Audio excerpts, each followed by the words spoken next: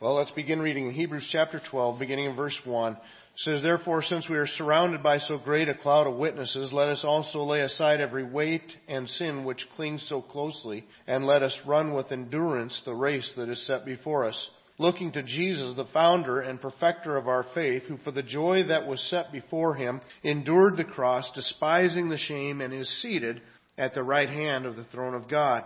Consider him who endured from sinners such hostility against himself, so that you may not grow weary and faint-hearted." One of the sports that I participated in when I was in high school was track. One of the things that I'd always been good at is I'd been good at running long distance. I was slow as a sprinter. I was never very fast. Like a 100-yard dash, never won those things. But when we'd run laps in PE or to get ready for other sports, I could run a long ways without a lot of effort. And so my freshman year, I decided to go out for the track team. And I decided, well, I'll just run the longest race they had then. And the longest race that we had was 2 miles. And so I ran 2 miles. It's 8 laps around the track. And that was my event. So to prepare for that and practice every day, we'd go out in the hillsides and the countryside. And we would run where we had more uphills and downhills and things like that. And we would run 5 to 6 miles a day for practice. And it's right after wrestling season. So I was in great shape from being in wrestling during the winter. But you know what? Come to that first race. I remember my first race ever. It was at a school that was larger than ours, and it was an invitational meet, so there was lots of different schools there. And our school was probably one of the smallest, if not the smallest school that participated in that event. And I remember we all got out on the starting line, and there was a big field of runners. They said go, and we took off running. And I thought, wow, these guys are starting at quite a pace. And so I thought, I'm going to have to pick mine up a little bit to what I'm used to going at. And so I picked up my pace a little bit, and I was pushing it.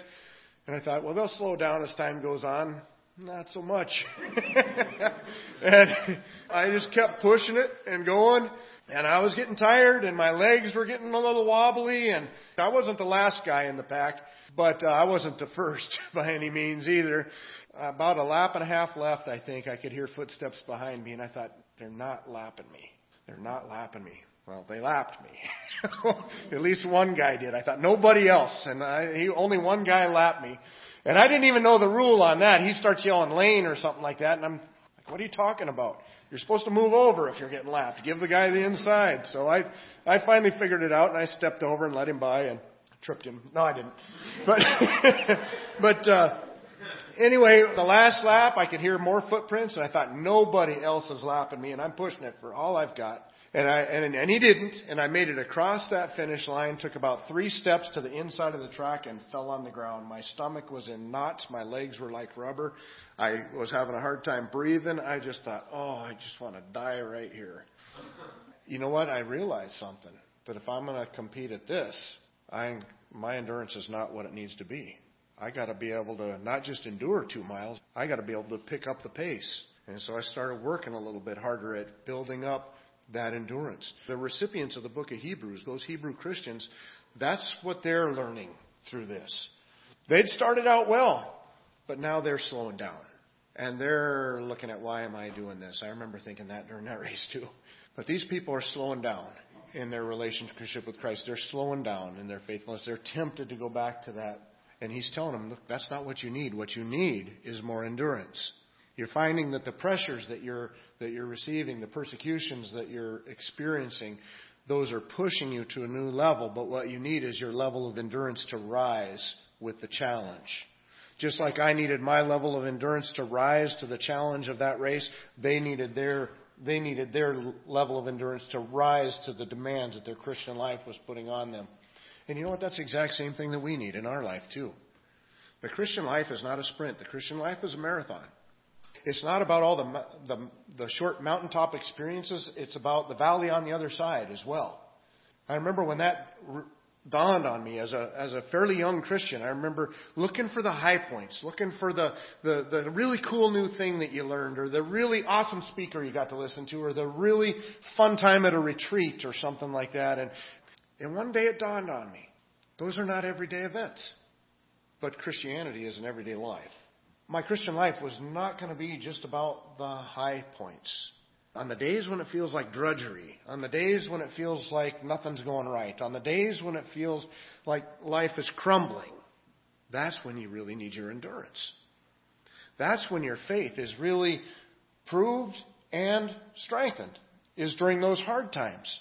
That's why my coaches and stuff in the different sports that I participated in really pushed you, because they knew at those times when you're kind of gasping for air, when you can't lift that last weight, it's at those times where you're really being strengthened and tested, whether you'll buckle down for another one, whether you'll fight for more endurance. At the end of chapter 10 of the book of Hebrews, we saw him talking to the people right along this line.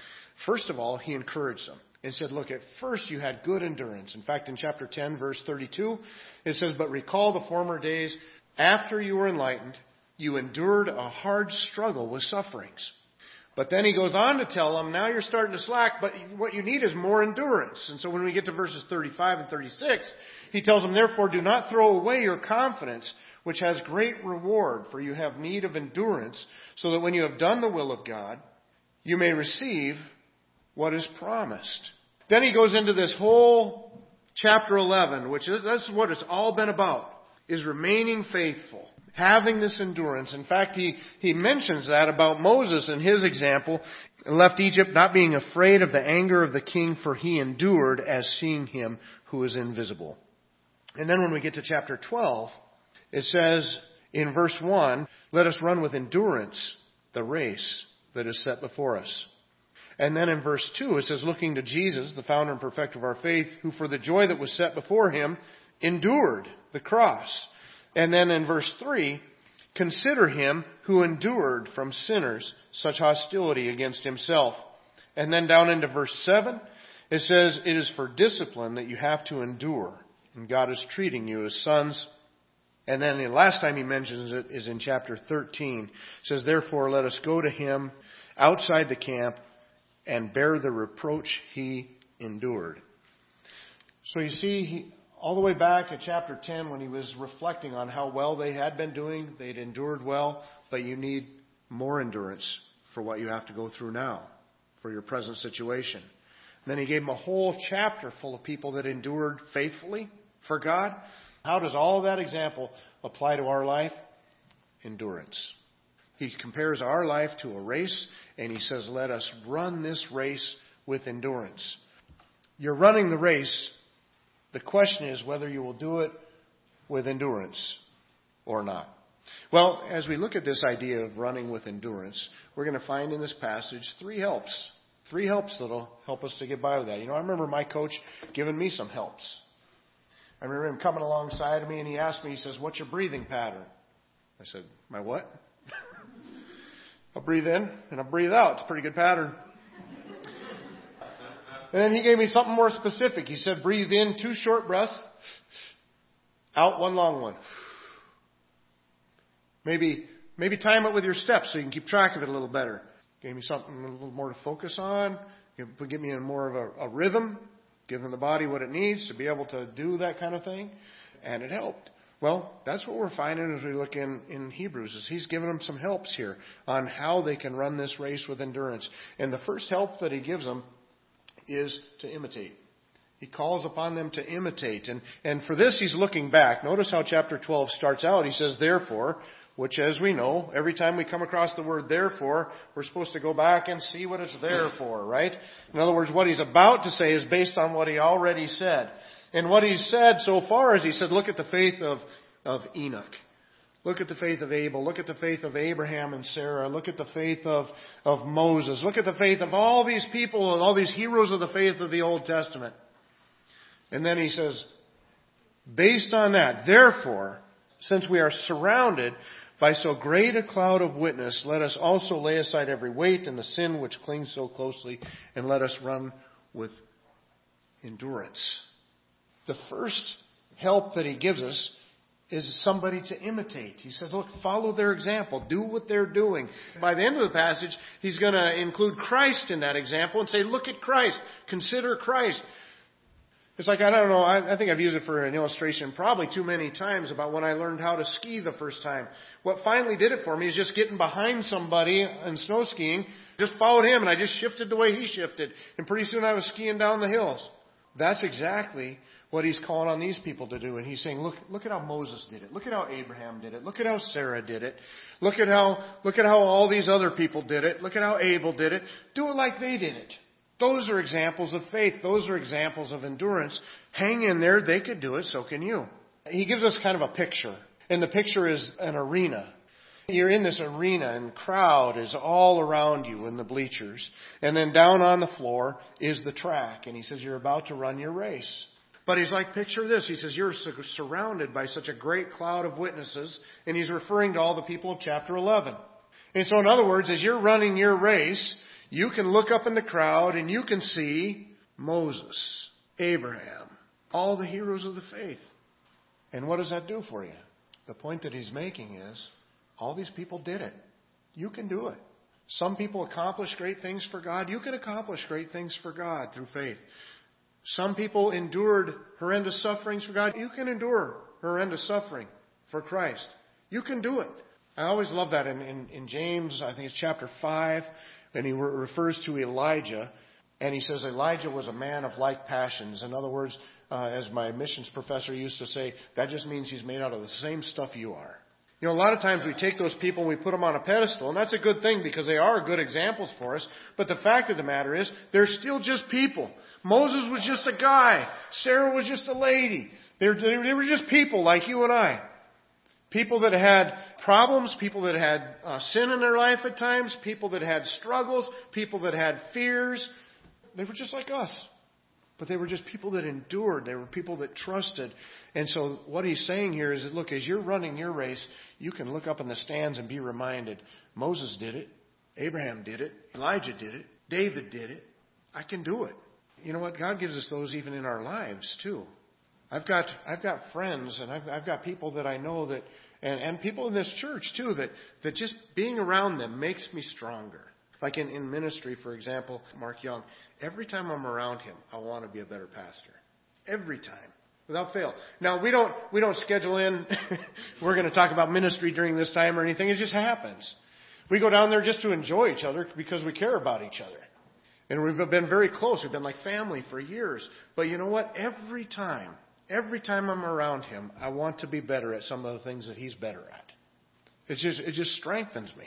God gives us those people in our lives, and He gives us those people in the record of Scripture, and we're to imitate the things, the positive qualities that we see in their lives to help us to run that race of endurance. But not only are we to imitate, we're also to separate. Just notice what he says in the passage here. Still in verse 1, he says, let us also, notice there's two times in here it says, let us. The second one is actually the main point that we're looking at. Let us run with endurance. But the first one, it tells us a little bit about how to run with endurance. In other words, it's a help for us. Let us also lay aside every weight and sin which clings so closely. Now, I'd put these things into two different categories as I look at them. The first one is the things that are unprofitable. We're setting aside things that are unprofitable. We're separating ourselves from those things. In other words, these aren't necessarily things that are bad. In fact, some of them may be very enjoyable. Some of them may even be good things. But sometimes even too much of a good thing gets us out of balance, and we end up not doing our best in serving Christ. They're just a weight. What is a weight to somebody that's running a race? A weight is a hindrance that keeps you from doing as well as you could. I remember that first year of track. We're coming up toward that first track meet, and they finally hand out the uniforms. And they put this pair of shorts in your hand, and I almost thought I missed it for a second because it didn't feel like you were holding anything. It was so lightweight. And I looked at my coach and I said, I'm not wearing this. And he said, yes, you are. He says, if you're running, you're wearing it. Now, they weren't immodest, but they felt immodest. When you put them on, you can feel the air going through them. You had to look twice to make sure you remembered to dress. But it wasn't like they were, skin tight or anything. They weren't see-through, but you swore they were going to be. I didn't know there was so light a material. And he said, this is the lightest weight thing I can find for you to run in, and that's your best advantage. And so that's what I ran in. But you know what? I remember one time we went to a track meet in the Highlands. And up in the Highlands, there was always windy. All the time. Since you're running in an oval, you're facing the wind half the time. We knew it was going to be like that. We get there, and it turns out when it comes to my race, the 2 mile, there was only 3 people running it. the guy that was on my team that was a senior that I never beat all year long. He beat me every time. There was me, and then one guy from the Highlands. It came time to line up for the race, and it's cold up there, and it's early spring, and I thought, man, this is going to be a cold 2 miles, and it was. But the guy that we ran against, he steps up to the starting line. He's still got his sweatsuit on. Full sweatpants, hoodie, everything. He ran the whole 2 mile with a full sweatsuit on. Kind of jogged. I got to lap him. Finally, I got to lap somebody. And when I come around, he says, how's it going? But I think his hands were even in the pocket as he was jogging along there. My fingers are frozen because you were pumping them like this to try to get a good time. And he's just kind of, I'm not sure what he was doing, getting in shape for something else maybe, or punishment. Maybe that's their form of detention. I don't know. But this guy was full sweatsuit. One thing I knew about that guy, I didn't know why he was there, but I knew it wasn't serious. You see, that's what serious runners do, is they set aside those weights. That's what we do in our walk for Christ. We set aside certain things that might hinder us. Yeah, there might be events that are fun, but we're not going to spend our whole life at those events, because they're not the things that bring honor and glory to Christ all the time. Because we also need time focusing on other things and being involved in other areas of life and ministry and relationship with people. And we need to handle all of life well, not just the fun things. You need to set aside those weights, those things that aren't in and of themselves bad, but they're just going to hinder you in your walk with Christ. Eugene O'Neill said this. He says, you cannot build a marble temple out of a mixture of mud and manure. I remember talking to a music professor when I was in college, because the college I went to had high music standards. You know, you could get in trouble going to a Steve Green concert, if that gives you any indication. And Steve Green, I love Steve Green's music, and I think the guy's got a great heart for ministry. I think he's got an awesome ministry. I've been to his concerts. I just waited till I was out of college to go, because I signed a paper saying I wouldn't go to those things. And I took a class on those called music orientation. And I remember asking my music professor one time, and I said, you know, we read these books that tell us God refers to music, I think it was 900 and some times in the Bible, so obviously music is very important to God. I said, all right, now you got to be honest. Most of those references that you're talking about are saying things like praise God with the psaltery and the sakbat, whatever those are, and different stringed instruments, and worshiping God. They have nothing to do with music standards or whether or not you should go to a Steve Green concert. I said there's a couple places that remotely come close to setting that music standard. I said bad music's been around forever, right? Ever since sin, probably. He said, yeah. I said, well, then why doesn't it give us just a clear cut? How come every time I ask, why is this song wrong or that song right, why do you tell me I got to have a hymnology degree to understand it? Nothing else in my Christian life do I have to have a hymnology degree or any other degree for. And he answered me with this question. He said, I'd agree with you that there's some music out there that's not necessarily good or bad. It's just kind of fun, right? And I said, yeah, absolutely. I'd agree with that. He said, you go to the fair? The fair had just come through Owatonna. And I said, yeah. Thought he was changing the subject on me. He said, did you take your kids? I said, yeah. Buy them cotton candy? Yes. He says, but now you don't really want them living on it, do you? You going to let them have that for dinner? You going to let them have it for 3 squares of the day? I said, I got you. He said, yeah, there's some songs that are out there. There's some music out there that can be just kind of fun.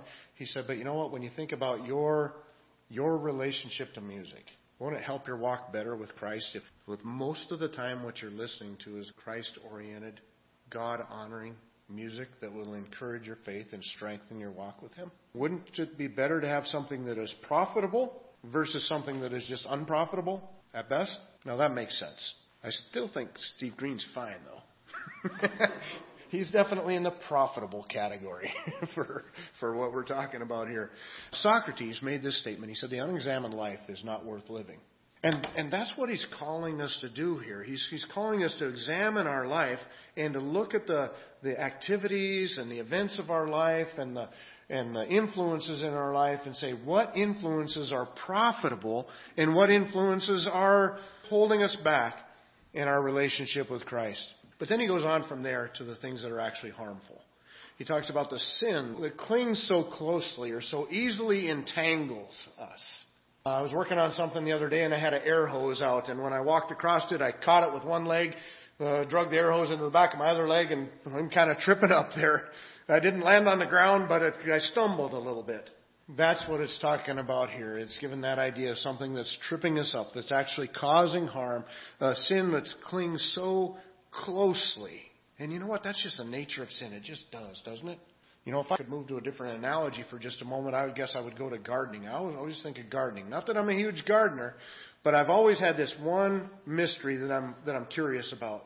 How come you got to work so hard to get the good stuff to grow and the weeds just grow everywhere? Wouldn't you think that it would at least be even? That they would both grow the same? They don't, do they? The weeds just like overtake everything. They just like overcome. You don't have to try to get weeds to grow. You have to try not to let weeds grow, and they still grow. But with the good stuff, you have to try to get it to grow, and it might grow if you know what you're doing.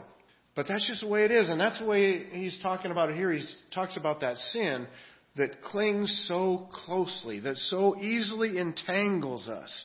We really got to be on our guard for that. And we need to put up safeguards for ourselves to make sure that we're not getting tripped up by that sin or getting entangled in that.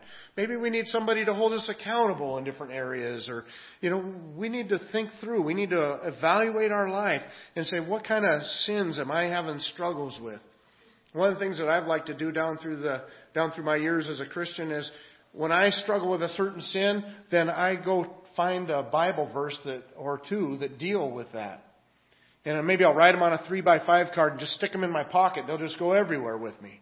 That way, if I'm standing in line somewhere or pumping gas or anything, I can just pull it out, read through it a little bit. And my goal really isn't to memorize it. It always ends up memorized. My goal is to understand it. What exactly does it say? What does it mean? And what does it mean in my life right now? How can I put this to work in my life? And you know what I find is that as I do that, God's Word begins to transform my way of thinking. And pretty soon I'm not wrestling with that sin anymore. I can go learn another verse to wrestle with the one I'm dealing with after that. But that's what he's telling us to do. He's saying, look, we need to set aside, first of all, those unprofitable things. We also need to get rid of the harmful things in our life. The sin that damages our relationship with God and with others. Lastly, he gives us one more help. The final help that he gives us is meditate. So we're to imitate those who've gone before us and walked in faith. We're to separate from the things that are unprofitable or sinful in our lives. And we're to meditate. And when I do this, it kind of ties back into that first one of imitating. But I think it takes it to a new level. Because at this point, he's calling us not just to recognize what the people of faith before us went through, but he's pointing us to Jesus Christ himself. And he really leads us through a process of thinking through what Christ is and how that impacts our life in this situation, which is meditation. I know every time I talk about meditation with our little kids in our release time ministry, I always get at least one little kid that crosses his legs and does this little thing like Rafiki on the Lion King. Do you ever see that?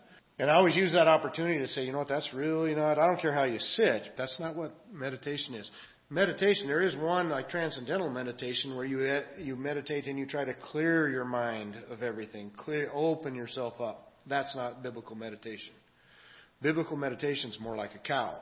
Right? A cow has 4 stomachs, and it chews up some food and it swallows it into the first stomach, and then it burps it up and chews on it some more, and then follows it into the second stomach. And it does that until it's done with all 4 stomachs. So before that cow is done with that food, it's eaten it 4 times. Well, that's what biblical meditation is. You bring that verse up and you mull it over. You think it through. You try to figure out how it applies to your life. And then you end up going on and doing other things, and you come back later and you bring it up again and you think it through and you see new things that you didn't see the last time, and you start to understand it better, understanding it deeper. You see, biblical meditation is not emptying your head, it's filling it. It's filling your mind with God's Word and God's principles, His truth. And that's what He's calling us to do for this last part. It says in verse 2, looking to Jesus, the founder and perfecter of our faith. And we're just going to kind of walk through this and see the things that we see about Jesus. The first thing it says is He's the founder. The word means like a pioneer. Every time I think of the word pioneer, I always think about the mountains back in Washington. You go back and forth through those mountains and you see some amazing scenery as you're winding through these mountain passes. And there's certain places along those mountain passes, whether you go over Snoqualmie or Chinook or White. How did the first guy do it. Now there's bridges and there's tunnels and there's roads, and I mean things like dynamite were involved, lots of it, and heavy equipment and everything, and now we can fly across there at 70 miles an hour, the speed limit is. Why? Because somebody went before us and did it. And that's exactly what it's saying about Jesus. So He's the founder, the pioneer of our faith. It says He's also the perfecter. Remember back in chapters 9 and 10 especially, where it talked about Jesus through His once and for all sacrifice, He completed what was needed for our salvation. And that's what that idea of perfect is. It's complete. It also says, who for the joy that was set before Him endured the cross. What exactly was joyful about the cross? It's not the experience of it that was joyful. It wasn't fun. In fact, when we look at Jesus in the garden before going to the cross, He tells the Father, if there's any other way to do this, let's do it that way that bypasses the cross. But nevertheless, your will be done, not my will. So it's not what He was going through. It's not the event of the cross that was joyful. What was joyful? I think it was a multitude of things. I think it was the accomplishment of the cross, because in going to the cross, He was delivering us from our sins. In going to the cross, He would bring honor and glory to God the Father. In going to the cross, He'd be obedient to the Father. In going to the cross, He'd be doing good. You see, all these are things that promote joy. And so even though it wasn't fun, it had a very joyful result. And so Jesus could look to that. It's the same thing if we go back to the running analogy, or stick with that running analogy. Why does somebody put themselves through so much hardship training? Because it's going to be such a joy to come out victorious in a race. Or even just to have done well. Accomplish personal goals, a personal best. We put ourselves through things that are hard because we know that there's a greater joy that is beyond it, that we will never experience without going through the stress and the strain, the agony. In fact, this word race is the word that we get our word agony from in the Greek language. Without the agony, we do not experience the greater joy that's beyond it, which is exactly why God allows the agony into our lives. And it's exactly why Christ went to and endured the agony of the cross, was for the greater joy that laid beyond it. And then as we look at the last verse, He says, consider Him who endured from sinners such hostility against Himself, so that you may not grow weary or faint-hearted. You know, this is kind of one of those experiences that He's trying to lead these readers into. Have you ever had that experience where you kind of feel bad for yourself, you kind of pity yourself, I wish I had things a little better or whatever, and then you come across somebody that has real problems, and then all of a sudden you feel like, I should not have been whining about my situation. And you see this, and undoubtedly, that person with real problems, with big problems, always has a better attitude with theirs than I seem to have had with my little ones, right? That's kind of what's going on with the author of Hebrews right here. He's saying, look at Jesus. He's the pioneer of our faith. Look at what He suffered. He's going to remind these people a few verses later, you haven't resisted yet to blood yet. He's saying, look at Jesus. Look at how those sinners treated Him. Look at how He went to the cross for you. Look at what He was able to endure for you. Now what are you going to endure for Him? And He says, I'm reminding you of this. I'm focusing you on Him. I'm having you meditate on Jesus Christ and what He's accomplished for you so that you won't grow weary. We need to run that race with endurance.